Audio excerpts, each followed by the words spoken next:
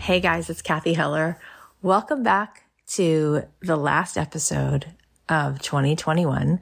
This is also the last time I'm going to say welcome back to the last episode of Don't Keep Your Day Job, because as of January, next week, we are changing the name of this podcast to simply The Kathy Heller Show. And I'm so excited. It's just sort of like opening up more expansion so we can just continue to have this epic conversation, but just allow it to be fully feeling like it's me in my greatest and best self so that I can serve you in the greatest and best possible ways. So I'll still be here every Monday and Thursday, and I'm just so excited to bring you more of the best that I can possibly deliver. So as we're approaching this new year, I want to help you get started in calling in more abundance into your life. I know that that's a word I've been saying to people, what's your word for next year? And people have been saying expansion and abundance a lot. So I have a free guide that's going to help you with money beliefs, and you can start to change your relationship with money, and you can change the amount of worthiness and amount that you just let in because you deserve it. If you want to grab this free guide, you can just go to kathyheller.com/receive. So on Monday, we did part 1 of the best of 2021 roundup. And as promised, here we have today, part 2. You're going to hear more of the awesome guests that we've had this year: Harry Connick Jr., Brandi Carlile, Mayim Bialik, Gay Hendricks, Damon John, Rabbi David Aaron, and a few others. This is such a great way to end the year, celebrating these special, incredible moments that we want to now replay for all of you. So our first clip is from my conversation with Emmy and Grammy Award-winning singer, composer, and actor, Harry Connick Jr. This was one of those I've never shared this story before moments, which made the episode so great. And these stories really sum up who Harry is as a person. It's just way beyond being a celebrity. So take a listen. And so we had this Sunday breakfast one day, and it was my mom, my dad, me and my sister, and this guy.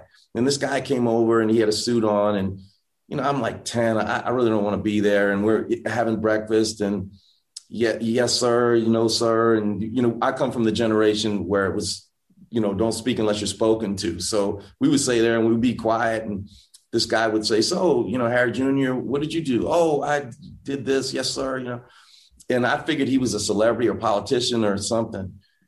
Well, a couple of weeks later, my mom, I'm with her getting her oil changed, and there's this guy in his mechanic's outfit covered in oil or whatever. I'm like, that's a dude who was at our house. She's like, yeah, you know, that's Mr. Smith.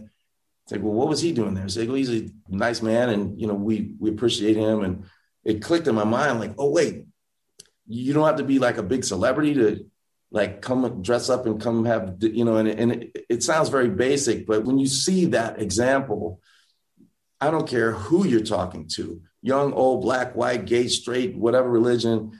I try to love all of them, not tolerate them or accept them, love them. And I find I'm at so much more peace for me. You know, when I go to bed at night, I pray for the people that have given me problems almost before I pray for the people that I love. Just love people. You know, it's so much easier. It's so good. It's so good. Thank you. It's so beautiful. It reminds me of a quick story, which I didn't think I would tell you, but it's just so beautiful. So my rabbi's wife was in New York City getting ready. It's Rosh Hashanah. It's like the biggest day of the year. She's like planning all this stuff, and she's late for shul, the synagogue, because everyone's already gone. She's getting the house ready, and she walks outside, and this homeless man walks up to her on Rosh Hashanah, which is like the biggest holy day. And he says, can I come to your house for a meal for the high holidays? And he's clearly a homeless person. And she thinks for like 1 second. And then she says to him, yes, yeah, I'll be back, you know. And he starts to walk away, and they're living in the city. So she starts running after him. She says, you don't know my apartment.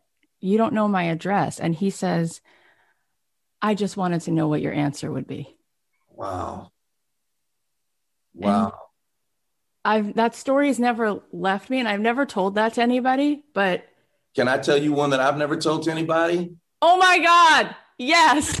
All right. So I have to tell the story to give you the ending, but I would rather leave out the part that shines light on me, but I have to tell that part.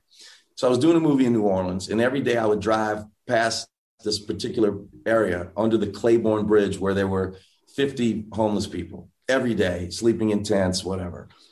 So I decided to go to McDonald's and, buy 100 Egg McMuffins or whatever it was. So I put all the stuff in the car and I brought it to them. And I noticed when I was handing it out that they weren't like particularly effusive, right? They just kind of took it. And I just thought that I didn't care, but I just thought that was interesting. Well, I was in New Orleans, my dad was there, and I really wanted my dad to know that I did this so he'd be proud of me, which is not the reason I did it. And I shouldn't have thought about it, but I'm telling you this to be as frank with you as I can. So I was looking for the right opportunity to tell my dad, so I didn't want to make it sound like, Dad, I gave all this food to these homeless people. I was telling the story from the perspective of how they responded to it, because I figured that would be more casual. So I said, Dad, I gave this food to these homeless people, and they weren't like really thankful. They just kind of took it. And I was expecting, oh, that's interesting. You'd think they would be thankful. You know what he said? They treated me the same way when I brought them food. He had never told me that story. And it would hit me like a brick wall. Like, I learned so many lessons that day. A, you don't need your right hand to know what the left hand is doing all the time. Why are you doing this? Are you doing this for you? Are you doing this for praise for you? Or are you doing it for those people? Are you really doing it for those people? And the fact that my dad didn't tell me that, the fact that he did it and didn't tell me that, and I'm like, what else has he done? And it was a great lesson in humility and love. And, that's just like what I can sense you try to do. That's what I try to do. I just try to be better, man. Try to be better. In the title track on this album, Alone with My Faith, there's the bridge. And you know what a bridge is in music, right? So in the bridge, it says, I just got to work a little harder right now.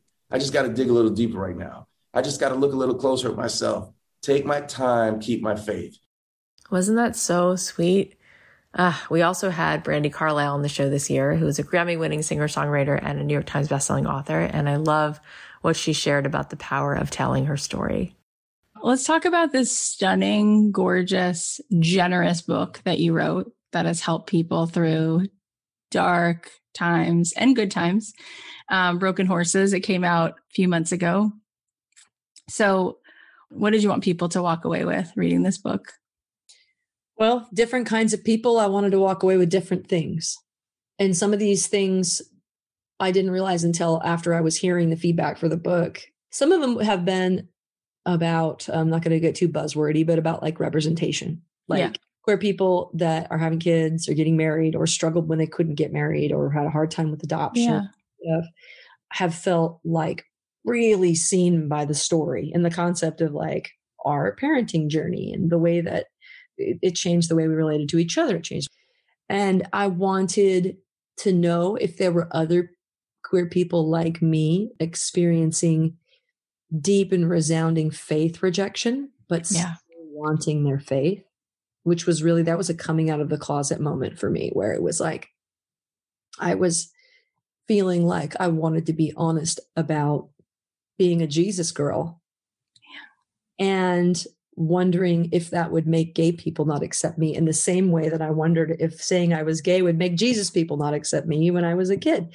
So I wanted to know if I was the only one with that. Definitely not the only one with that. And then there are people that are interested in what I do for a job, that have music inside of them, want to follow their dreams. And so I thought maybe it'd be fun to put a step-by-step into my own trajectory and all the hilarious and complicated things that got me to here.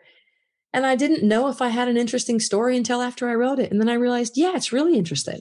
And a lot of people's lives are really interesting. And I strongly recommend that even if you don't know what you want, anybody that's listening to this, write your life. Write it. Even if it's just for you, you will not believe how interesting you are and how healing and informative it can be to the rest of your life if you just pause and take a look at it chronologically. Mine your soul like that. It's unbelievable, the growth that I've experienced, in my soul from writing that book. I love Brandi so much. So next we have one of the most unforgettable stories ever told on this podcast. This is from my conversation with Tim Grover, who was Michael Jordan and Kobe Bryant's performance coach. I can't even imagine what that was like to work with such legends. And here's his inspiring story on how he first started working with Michael Jordan. I saw a little article in the paper said, hey, how Michael Jordan was tired of taking a physical abuse for the Detroit Pistons. So I said, okay, let me think about this. I was like, I'm going to send 14 letters to every single player on the Bulls organization except Michael Jordan. I said, he's already so good, but if he sees the work I do with somebody else, he may take notice and I can get with him later on. And back then, remember, no emails, no text messages, no nothing. So I literally hand wrote the letters, went out, got stamps, I put them in the mailbox. All right. I said, we'll see what happens. Obviously, one of the letters got to one of the players. Michael actually pulled it out of somebody else's locker and said, hey, find out what this kid's about. And the team physician and the athletic trainer at the time, they contacted me and literally put me through 3 months of more vigorous questions and training than I had in my 6 years of college to make sure I knew what I was doing. But they didn't tell me who the client was. They did not tell me who it was. So after 3 months, they gave me an address and like, here's the address. The person wants to meet you at 1:30. So I go to the house. Before then, this was before the big gated house and all. I just rang the doorbell. Nobody answered, rang it twice. Nobody answered, rang it third time. Finally, Michael Jordan ends up opening up the door. No way. Yeah. So that was my moment. That was my moment and I'm not a starstruck person, but everything I had prepared for up to that time, everything I'd seen my parents do, everything I sacrificed, taking the low-end jobs, preparing myself, knowing more about my craft than the next person allowed me to sit down in front of this individual, explain to him what my philosophies were, what my thoughts were, and it was totally different than what everybody else had brought up to him. And he said, hey, listen, let's try it out for 30 days. 30 days turned into 15 years. He was actually my first professional client. All right. And the caveat to this story that I really don't share with too many people is for the first 3 years, he never paid me. Not because he didn't want to. I never asked him for it. And then he finally, one day we finished the workout. He went upstairs and he came back down and he goes, I've never paid you.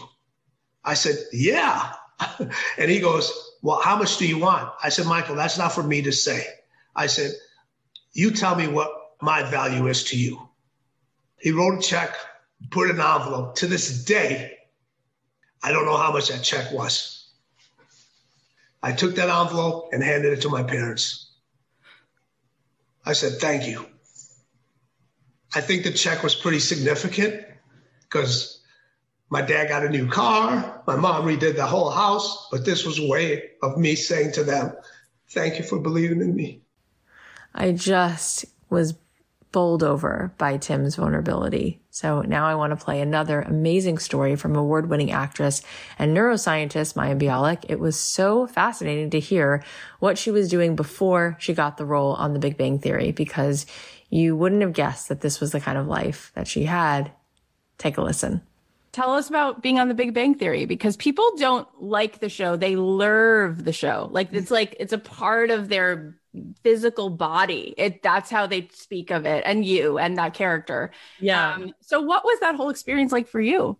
Well, when I auditioned for The Big Bang Theory, I had just started acting again. I had a nursing, he was about 1, but he was exclusively breastfed. So literally when I left him to go audition for things, it was like, good luck, Mike. Right.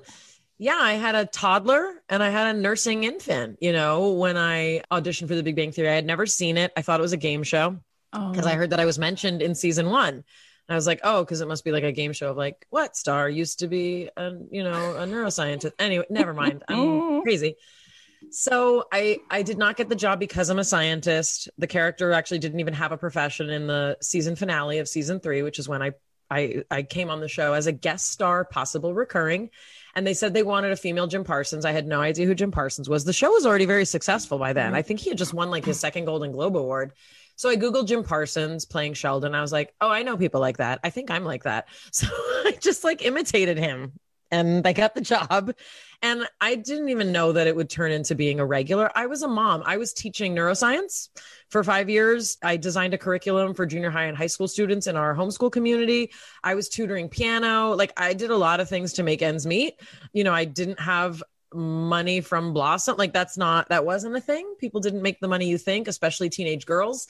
And so, yeah, I was like budgeting. I was doing all the things that people do. And I was driving to Pacific Palisades when I was in grad school to like make $20 an hour tutoring a kid Hebrew. Like, I was, oh my God, I was just like a normal person. I mean, I was a normal person of privilege, you know, struggling in Los Angeles to pay rent and do all those things and have health insurance. And I was running out of health insurance, is why I wanted to start auditioning for things again, because I just needed to try and work a couple even guest spots so that I could just try and get my insurance back. Wow. So I got The Big Bang Theory. They made me a regular in season 4, and Fred was about 18 months then. You know, I lived as a working mom then in a situation where I was not planning on being the working mom. Like, that wasn't what life was going to look like. But very grateful to my now ex-husband, you know, for whether we were married or divorced. He was an at-home parent for our boys.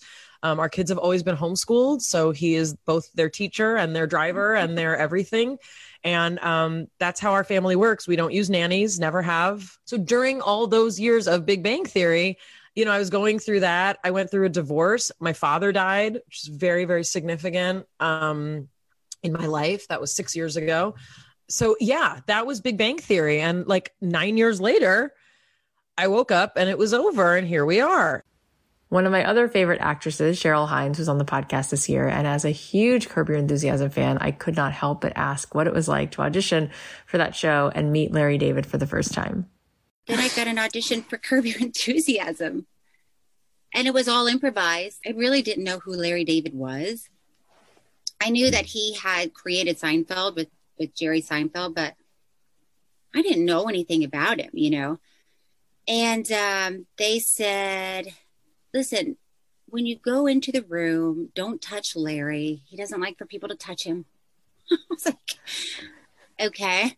And they said, and it needs to feel real because the tone of the show, it needs to feel real. And if it doesn't, the audition will be over. And I was like, okay. And then I went in and met Larry, and I just sparked with him. You know, it was interesting because I was expecting like a troll in the corner with long nails and a cloak. And he seemed much more normal than I was expecting. But we just started improvising, and they wanted an unknown talent, which worked out great for me because nobody knew me. And then they hired me. Oh, Cheryl, I just love her. Here's another amazing story. This is from my conversation with Damon John, who you might know from Shark Tank.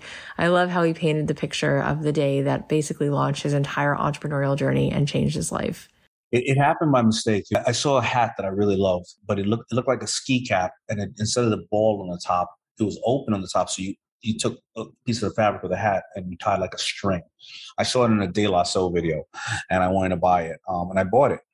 And I remember showing my mother the hat, and she said, that's a poorly constructed hat, and I can't believe you paid $20 for that hat. She said, you don't have enough money to just keep buying hats like that. I showed you the basics of sewing. I'll show you how to sew that hat. So I go to the store, I get $40 worth of fabric so I can make a couple of hats. And I come home, and my mother shows me how to sew the hats.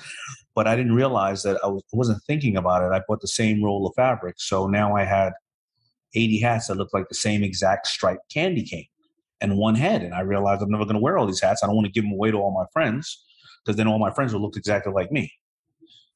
So it was 1989. It was Good Friday. It was about 3:15 in the afternoon. It was around 47 degrees outside. And I stood outside on the corner and I tried to sell those hats. In 1 hour, I sold $800 worth of hats. And I remember saying to myself, I made these hats with my own hands. It was my ability to show value to the customer, whether it is this matches the outfit, this is the hip hat you saw in De La Soul video, this is going to make your head feel warm, you're going to look like you're onto the new things like in hip hop. And it was my ability to relay this message to them. And now I have $800 and I will never have to work for anybody ever again for the rest of my life. Now, reality set in, I worked at Red Lobster for 5 years after that. But that moment was the moment of like, and I think everybody can experience this or feel that. It's a culmination of a bunch of actions and thoughts. And then when that goal starts to unfold in front of you, it's like, God damn it, that is it. It doesn't mean that's going to be it forever. But it was that moment that changed my life. Isn't that amazing? I also had the honor of talking to one of my favorite authors for a second time, Gay Hendricks. He's the best-selling author of The Big Leap and The Genius Zone, and I love what he said here about seeing possibility and making a commitment to receive. We just went to, on the way home from our Tennessee trip, we stopped in Orlando and we took the kids to Epcot Center. And Figment says, we see far more with our minds than with our eyes. And the more that I've learned and the more that I've studied it, it's just amazing how when we pray or meditate, we often close our eyes, right? And we see greater with our eyes closed sometimes. And I think that all of the work that you do and the way that you speak, it kind of drops us into really the generous, the present moment, which is just pregnant with possibility. Yeah. I mean, if you think about it, Disney World itself, I grew up within a stone's throw of Disney World. Did you know that? No. Yeah. And I remember looking at my mother when they bought that. It was probably around 1970 or something like that, when they bought that piece of land. And my mother and I looked at each other and said, really? They sold that piece of land? It was 30,000 acres of swamp when I was growing up. And the fact that Disney, flew around it in a helicopter and said, hey, I can do something here. That's a great example of that. Some of us know, he's now deceased now, but Art Linkletter, he tells a story of riding around in a car with Walt Disney before Disneyland in California and given an opportunity to invest in it. Yeah, I don't think so. I don't think you can make a go of that sort of a thing, Walt, and so he loved to tell that story on himself. But, let's just say the subject of receiving is vast and limitless. And I believe is a holy task that we get from the moment we get here on this planet to balance out our ability to receive and our ability to give. And this, I believe, is an era of receiving where most of the people who listen to this podcast and watch you will be pretty proficient in the art of giving. But let's get everybody as proficient in the art of receiving so that you can have your full measure of love, abundance, and creativity. That's really what the Genius Zone is all about, is how to live there and how to kind of steer yourself, navigate along like a bird flies so that you get to ride the wind currents and stay there. Because it's one thing to kind of break through into your Genius Zone. It's another thing to actually suspend yourself there and move along in that genius flow all the time. That is such an important message for the new year. Another unforgettable interview I did this year was with Dr. Phil, and it wasn't just because my internet dropped for 7 minutes right before we hit record. What made it so memorable is the powerful advice that he shared during this clip.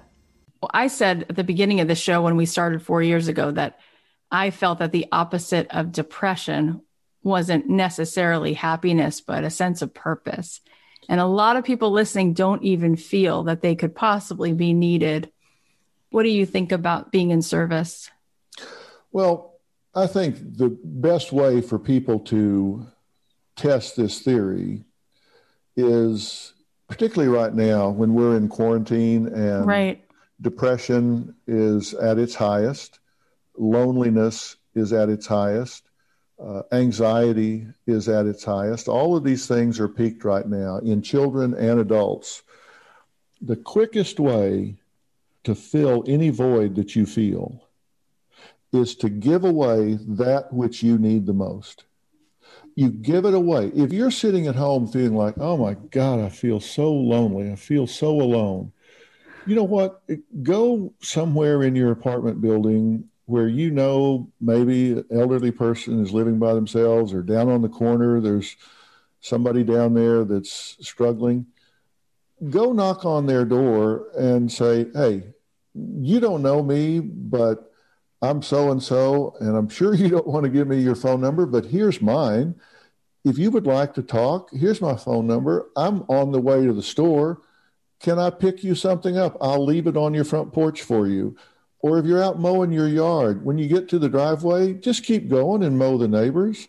If you just give away that which you need the most, I promise you it will fill you up faster than any pill you can take, any therapy you can get, anything you can do. Give away what you need the most. It'll fill you up fast.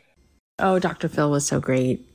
He put me right at ease when my internet dropped, and we just had such a beautiful conversation. So another mind-blowing moment this year was the conversation I had with Dan Buettner, who discovered the Blue Zones.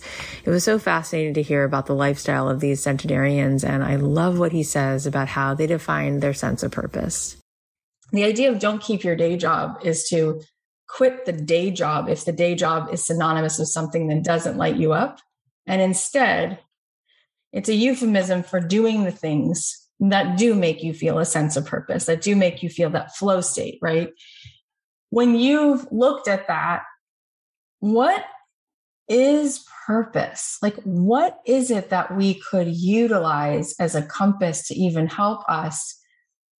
When you said that, it's like, yeah, for some people it's a hobby, you said, right? For some, but like what does it actually mean? What for these folks in these blue zones, how are they defining purpose? What is that on a daily basis for them?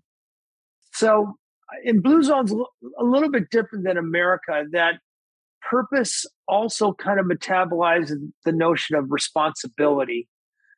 So it's often, you'll see these older people who are passing down a martial art, or they're teaching basket weaving. They're so proud of their culture. And part of it is making sure that lives on through younger generations. Or especially all blue zones, here in America, we tend to celebrate youth and sort of cast aside older people and warehouse them in retirement homes. But in blue zones, the older you get, the more revered you are. And these people's wisdom and resilience and knowledge is harnessed to favor so these older people, their purpose often beyond their regular work life is continuing to take their wisdom and put it to work in younger generations. So, for example, in Sardinia, longest lived men in the world, you see the vintners. I know at least 2 vintner that are over 100. They're taking these ancient winemaking techniques and making sure they stay alive. I wrote this book, The Blue Zone Kitchen, 100 Recipes to Live to 100. And I went into the homes of about 80 old women. They are the keepers of the food tradition. And it's this diet that explains probably 6 years of their life expectancy. And in many cases, these recipes are 500 years old. Wow. And they take millennia of observed cooking wisdom and they incorporate it in making this peasant food taste delicious. Yes, and then of course Mihail Csikszentmihalyi, who just died. Yep. He was the author of Flow. Mm-hmm. And one litmus test of knowing whether or not you have purpose is if that which you do on a daily basis, you can occasionally get so enraptured with it, so involved with it, that time disappears. 2 or 3 hours disappear. And that could be, from my case, it could be writing. Other people, it's art. Other people, it's coding or designing. If you find yourself losing track of time frequently, you've got it. You're on the right track. That episode with Dan was just so good. I highly recommend going back and listening to the whole thing if you haven't heard it. Another unbelievable guest that we had is Dr. Amishi Jha, who is a neuroscientist, professor of psychology, and the author of Peak Mind. She has such an incredible way of explaining how our attention works and how we can regain control of where we place our focus. Let's just talk a little bit about attention, because I actually think this is why we're in a lot of pain right now. Kind of our current modern moment is one that feels an attentional crisis. And I felt that crisis personally. Like I felt like I couldn't look at my own spouse and like see what was on his face. It was like I was blank. Or, even trying to read research articles, like finding that the meaning just kind of was like evaporating. And probably my wake up moment happened with my son when I was trying to read to him. And this is something I valued so much. It was like a precious time in my day. No matter what my demands, I was going to do this. I wanted to be there. And I realized I wasn't even there then. So, these are real things. I mean, this is not life or death in that sense, but it was this notion that life isn't really worth living unless you can really experience it in a way that you want. So, yeah. So, and it does come down to attention, because in many ways, I see attention as the fuel that we need in order to do very everyday things and very important things. And we can think of it as sort of, in some ways, a superpower, and some ways, the only way that we can even make sense of our world. So just to kind of broadly, do you mind if I talk a little bit about attention? Yeah, I want you to. So let's talk about the attention. Yeah. How we can cultivate it and what the heck has happened. It's right. It's just become elusive, our attention. It has, yet it's the thing that is constantly under so much attack in some sense. Everybody wants it. Every app wants it. 24/7, our colleagues, friends, families want it. It's the most sought after thing. And the thing is that we have to remember that we need to own it in some sense. And that's actually one of the parts of, you mentioned my book. Thank you for mentioning it. But yeah, find your focus, own your attention. I mean, that notion of owning our attention is not something most of us think about. It's just something we take for granted. It's something that we've always had. We may feel distracted or pulled by certain things, but this notion of it's ours, it's our intrinsic lifeblood in many ways, is not something we usually think about. But just to back up, like, why do we even have an attention system? Why does it even exist in the brain? Well, let's just put it this way. The way that our attention functions now, given all of the challenges we might be experiencing, given the crisis of attention we might be in, it's actually the success story of human evolution. We are the success story of human evolution. Whatever we have right now that we carry around in our brains was selected for, refined generation after generation.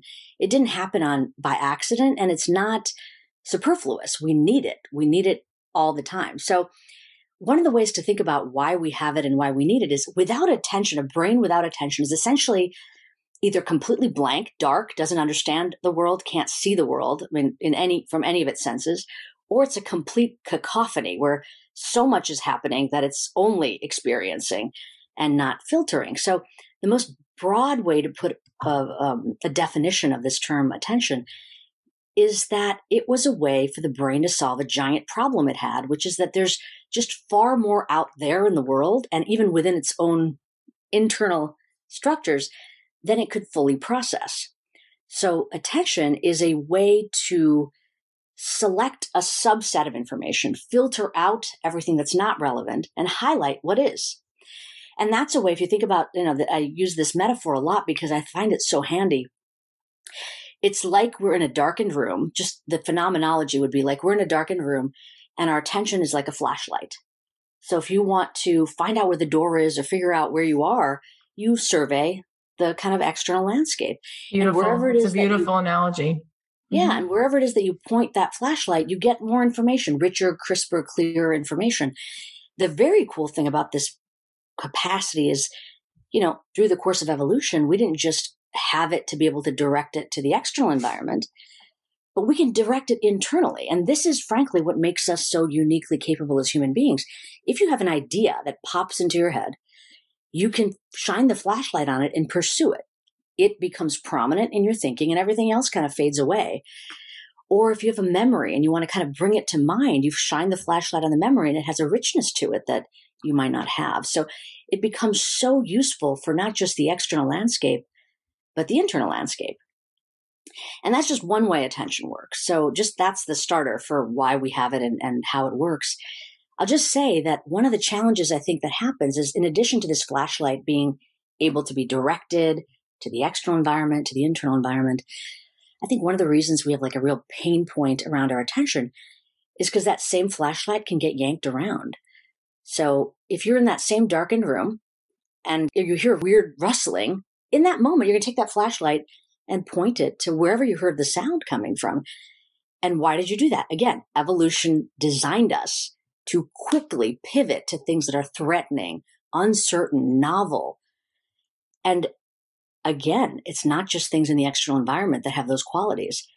If I have a thought that is threatening, fear-inducing, novel, my internal flashlight's going to get yanked to it. So there's always this tension between what I want to devote my focus on and what may pull it away instead. Dr. Amishi is probably actually going to be at my retreat that I'm having in Florida at the end of February. If you want more details, you can DM me on Instagram. Such good stuff. Okay, next we're going to play this clip from Janine Roth, who wrote one of my favorite books of all time, Women, Food, and God. She had such a powerful revelation when she was in a really dark place, and I think it's so important to be able to see the light in those moments. Take a listen. You know, we lost all of our money in 2008. I know, I read about that. And one thing I learned about loss. Oh my God. So I've had a lot of big lessons about loss, big lessons. I learned that before we lost all of our money, I had been living in a kind of ambient fear about, well, what if this and what if that? And what if we do lose our money? And what will we do with this? And are we this? And are we that? And just there was still a fear level about anticipatory loss. Yep. And then, boom, gone. We had a couple $1,000s left because we were so dumb about what we did. But that's another story. What I learned in that process, and I want to say I would never, ever, ever trade that process for anything else. I would never go back and not have lost our money. Why? Because I saw what that losing our money allowed me to see what could never be lost. Mm-hmm. And what could never be lost was in those days, and I think still is, the ability to see, to breathe, to see what I wasn't seeing, like when we were talking about walking to the coffee maker and then see what I wasn't seeing because I was so caught up in my mind about, but what if, and do we have enough money? And what if I have to go to Germany and get my blood cleaned? And, you know, like, will I have enough money for that? And these esoteric treatments in case I got sick, did we have enough money for that? And then we had nothing. And I am not kidding you that within a couple of weeks, I was happier than I'd ever been. Why? Because I noticed what I had and not what I might lose sometime. Because for the first time, I started looking at what was here, that my hands, my feet, my eyes, you know, the fact that I was still married, that, you know, that there was a sky, that I had a ceiling over my head. I didn't know how long I was going to have that ceiling over my head, but for now I had sardines, I had chocolate, and I had a roof over my head. Amazing. And when most of the time, most people don't let themselves have what they have because they're afraid of losing it. Yeah. So they live in perpetual scarcity and perpetual poverty. Yes. So one of the practices that I teach and that I use every day is letting myself have what I already have. I highly recommend that you go read Women, Food, and God because it is one of the books that has changed my life more than anything else. So now I want to share something from my conversation with Rabbi David Aaron, who's been on this podcast a few times. He is really one of my greatest teachers in my entire journey. He's a spiritual visionary, a master educator, an author, and one of the most important human beings who's ever crossed my path. I can honestly say that my life has been forever changed because of him. He always has such profound insights, and here he has such a beautiful way of explaining the relationship between love and God and the self. I think most of us, certainly when we were children, were introduced to God as somebody over there in heaven, somewhere up there, looking down at us and telling us what to do, requiring obedience, asking for praise. And I think as we get older, a lot of us will find that image of God disturbing. Well, the way the Kabbalah understands God is that God is not an individual being somewhere over there, but rather God is the universal self, that you are a soul and you are a part of what's called the soul of souls. That's what we mean when we say God. And that you and I and every other human being and actually all creatures are part of one shared self. And that's what we mean when we say God. Think of it like electricity. You know, in your room, let's say you have a stove, a fridge, and a light bulb. And they're all connected to the same self, and that would be electricity. When electricity flows through the light bulb, the power of lighting becomes manifest. When it flows through the stove, the power of heating becomes manifest. And when electricity flows through the refrigerator, the power of cooling becomes manifest.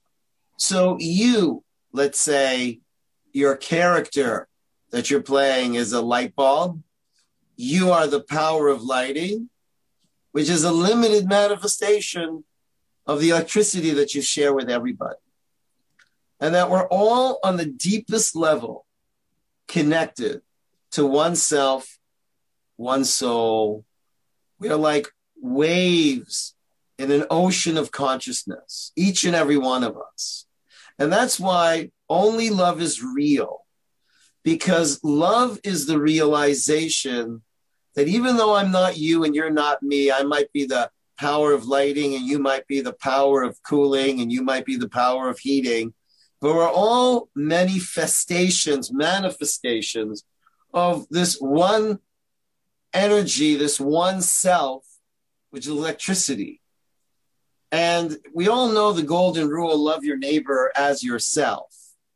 What most people don't know is the continuation of that verse from the Bible is, I am all there ever is, was, and will be. I am reality.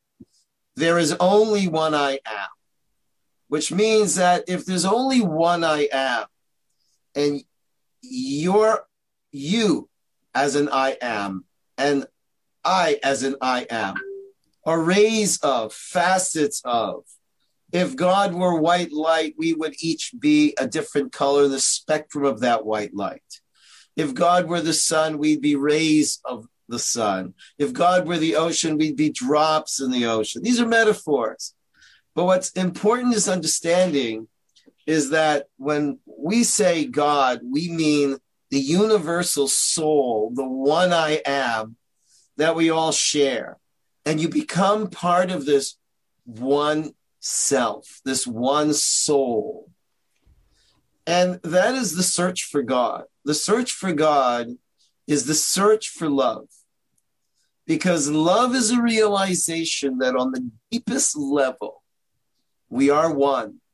So love your neighbor as yourself is qualified when you realize that the higher self, the ultimate self, is the one self. And whether you want to call the one self God, it doesn't matter what word you use. What matters is what deed you do to realize and live this truth of that shared self that we're all part of. All right, so now I'm going to share a piece that actually was something that I shared when I was talking with my friend Susie Moore on a bonus workshop that we did. And this really plays into the topic of how we can really move into the energy beyond that place where we get consumed by negativity. I hope that you can take this reminder with you into the new year. You and your connection to your ultimate truth, to expansion, to yourself, to the next thing you need to know. It exists, but it's not in your awareness. The reason it's on your awareness is because when you're pulled into the worry and you're in your brain, you're in here, you're so in matter, you're so in the 3D, you're so in the predictable, you're so in the fear, you can't grab the awareness of the higher, elevated, better thing that's going to actually give you the next step into the future you really want to create. So in order to grab that awareness, you've got to get out of the fight or flight. You've got to get into something bigger. So every one of my friends, name a friend of mine, name anyone you look up to, Michael Jordan, Jerry Seinfeld, they're meditating every single day. There's a reason for it. There's a reason for it because the brain has no answers for you. It's in the feeling. It's in the awareness. It's in plugging into something that's beyond this limited fear body when we've practiced it. We've rehearsed it. We've mentally rehearsed this shame, this guilt, this doubt so many times. It just shows up for its work every day. I'm here. I'm back. You practice me. How about mentally rehearsing the future you want? Mentally rehearsing the expansion, the feelings you want to feel, looking at it. That is why the Bulls and the Lakers have the exact same place in the NBA. They had the same freaking coach. His name is Phil Jackson. He's the only coach in the NBA that said, we're going to meditate a third of the time. We're going to meditate. We're going to sit on our ass instead of making free throws. He goes, that's correct. You're going to feel the feeling of winning this national championship. You're going to freaking feel the feeling of it. And that feeling is so much more powerful than you dribbling more. Stop dribbling. Feel the feeling. Step into that expansion. You are connected to the creator of this freaking universe. You just don't tap into it. You have access to it. You don't allow it. So that's what you do. That's what you do. And you have to do it. You have to do it. Like if we're too busy to find time to step out of this low vibe, constant rehearsing of the brain and we're killing ourselves. I just had Dan Buettner on the podcast. He is responsible for finding the blue zones, Okinawa, Loma Linda. This is insane. This is crazy. I said to him with tears, I go, the fact that you've uncovered this and written 5 New York Times bestsellers, putting this in the world and people heard it and they don't do it. What is wrong with us? Talk about resistance. There are 5 places in the world where the largest population of people who are in their hundreds are walking around, riding bicycles, healthy, happy. They all meditate. The brain creates cortisol. Every single disease in the body comes from inflammation. Cortisol makes the inflammation. When we drop it, our body knows how to access the real hormones we need, oxytocin, right? Then we get into the awareness. That's how I become friends with Susie. That's how I start a good podcast. That's how I write the book. It's not from all this stuff that I'm going to sit here try to figure out. I got to get in the awareness of it. And that leads to the next awareness and the next awareness. And next thing you know, you're tuned to a different radio station and everybody who's in that radio station bumps right into you. So those were definitely some of the most epic moments of the show. I hope that you enjoyed it as much as I did. Here are the takeaways. Number 1, commit to becoming a better receiver than you were yesterday. The subject of receiving is vast and unlimitless. We're in an era of receiving. Number 2, the quickest way to fill any void is to give away that which you need the most. Number 3, only love is real. Love is the realization that we are one. Number 4, stop worrying about what you might lose. Let yourself have what you have. Number 5, write the story of your life, even if it's just for you. You won't believe how interesting you are. Number 6, purpose is something you do that makes you so enraptured, time disappears. If you lose track of time, you got it. You're on the right track. Number 7, no matter who you're talking to, love everyone unconditionally. Number 8, attention is the fuel we need in order to do very everyday things and important things. It's a superpower. And number 9, mentally rehearse the future you desire. Feel the feeling. Step into the expansion. You are connected to the creator of this universe. Well, that's a wrap on 2021. I can't tell you just how grateful I am that you're here, that you listen, and that I get to do this show. We're coming up on our 5-year anniversary next week. I still cannot believe how this podcast has grown in just 5 years. It would not have been possible without you. Since the new year is usually about making changes, I want to remind you that we are changing the name of the podcast. But if anything else is going to change, it's only that we're just going to keep increasing, God willing, the potency of the show, just expanding the conversations, just really tapping into more of the beauty, the love, the expansion that we can share with one another. So you won't have to subscribe to anything new. We're just changing the name. It's going to show up in your usual podcast app, but just with a different name and a different logo. So starting next week, the show will officially be called The Cathy Heller Show. I've been going back and forth on this idea for a while, but I think that we've reached the point where the show it's just so much more about business and work. And it doesn't mean that we're going to stop talking about that, because finding your sense of purpose and getting a chance to be paid to do what you love is really such an incredible gift. But I want to also talk about stepping into our highest self and our most expansive version of ourselves and creating the most abundant life that you're meant to have. So we'll be back next week as The Cathy Heller Show. And because next week is also our 5-year anniversary, we're going to be doing some huge giveaways. So go onto my Instagram at Cathy.Heller so that you won't miss out on the giveaways. I'm going to leave you with a song of mine. Happy New Year. And I'll talk to you on Monday in 2022.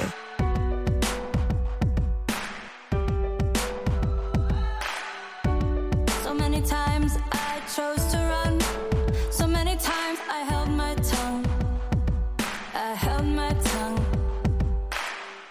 Never saying what I needed to.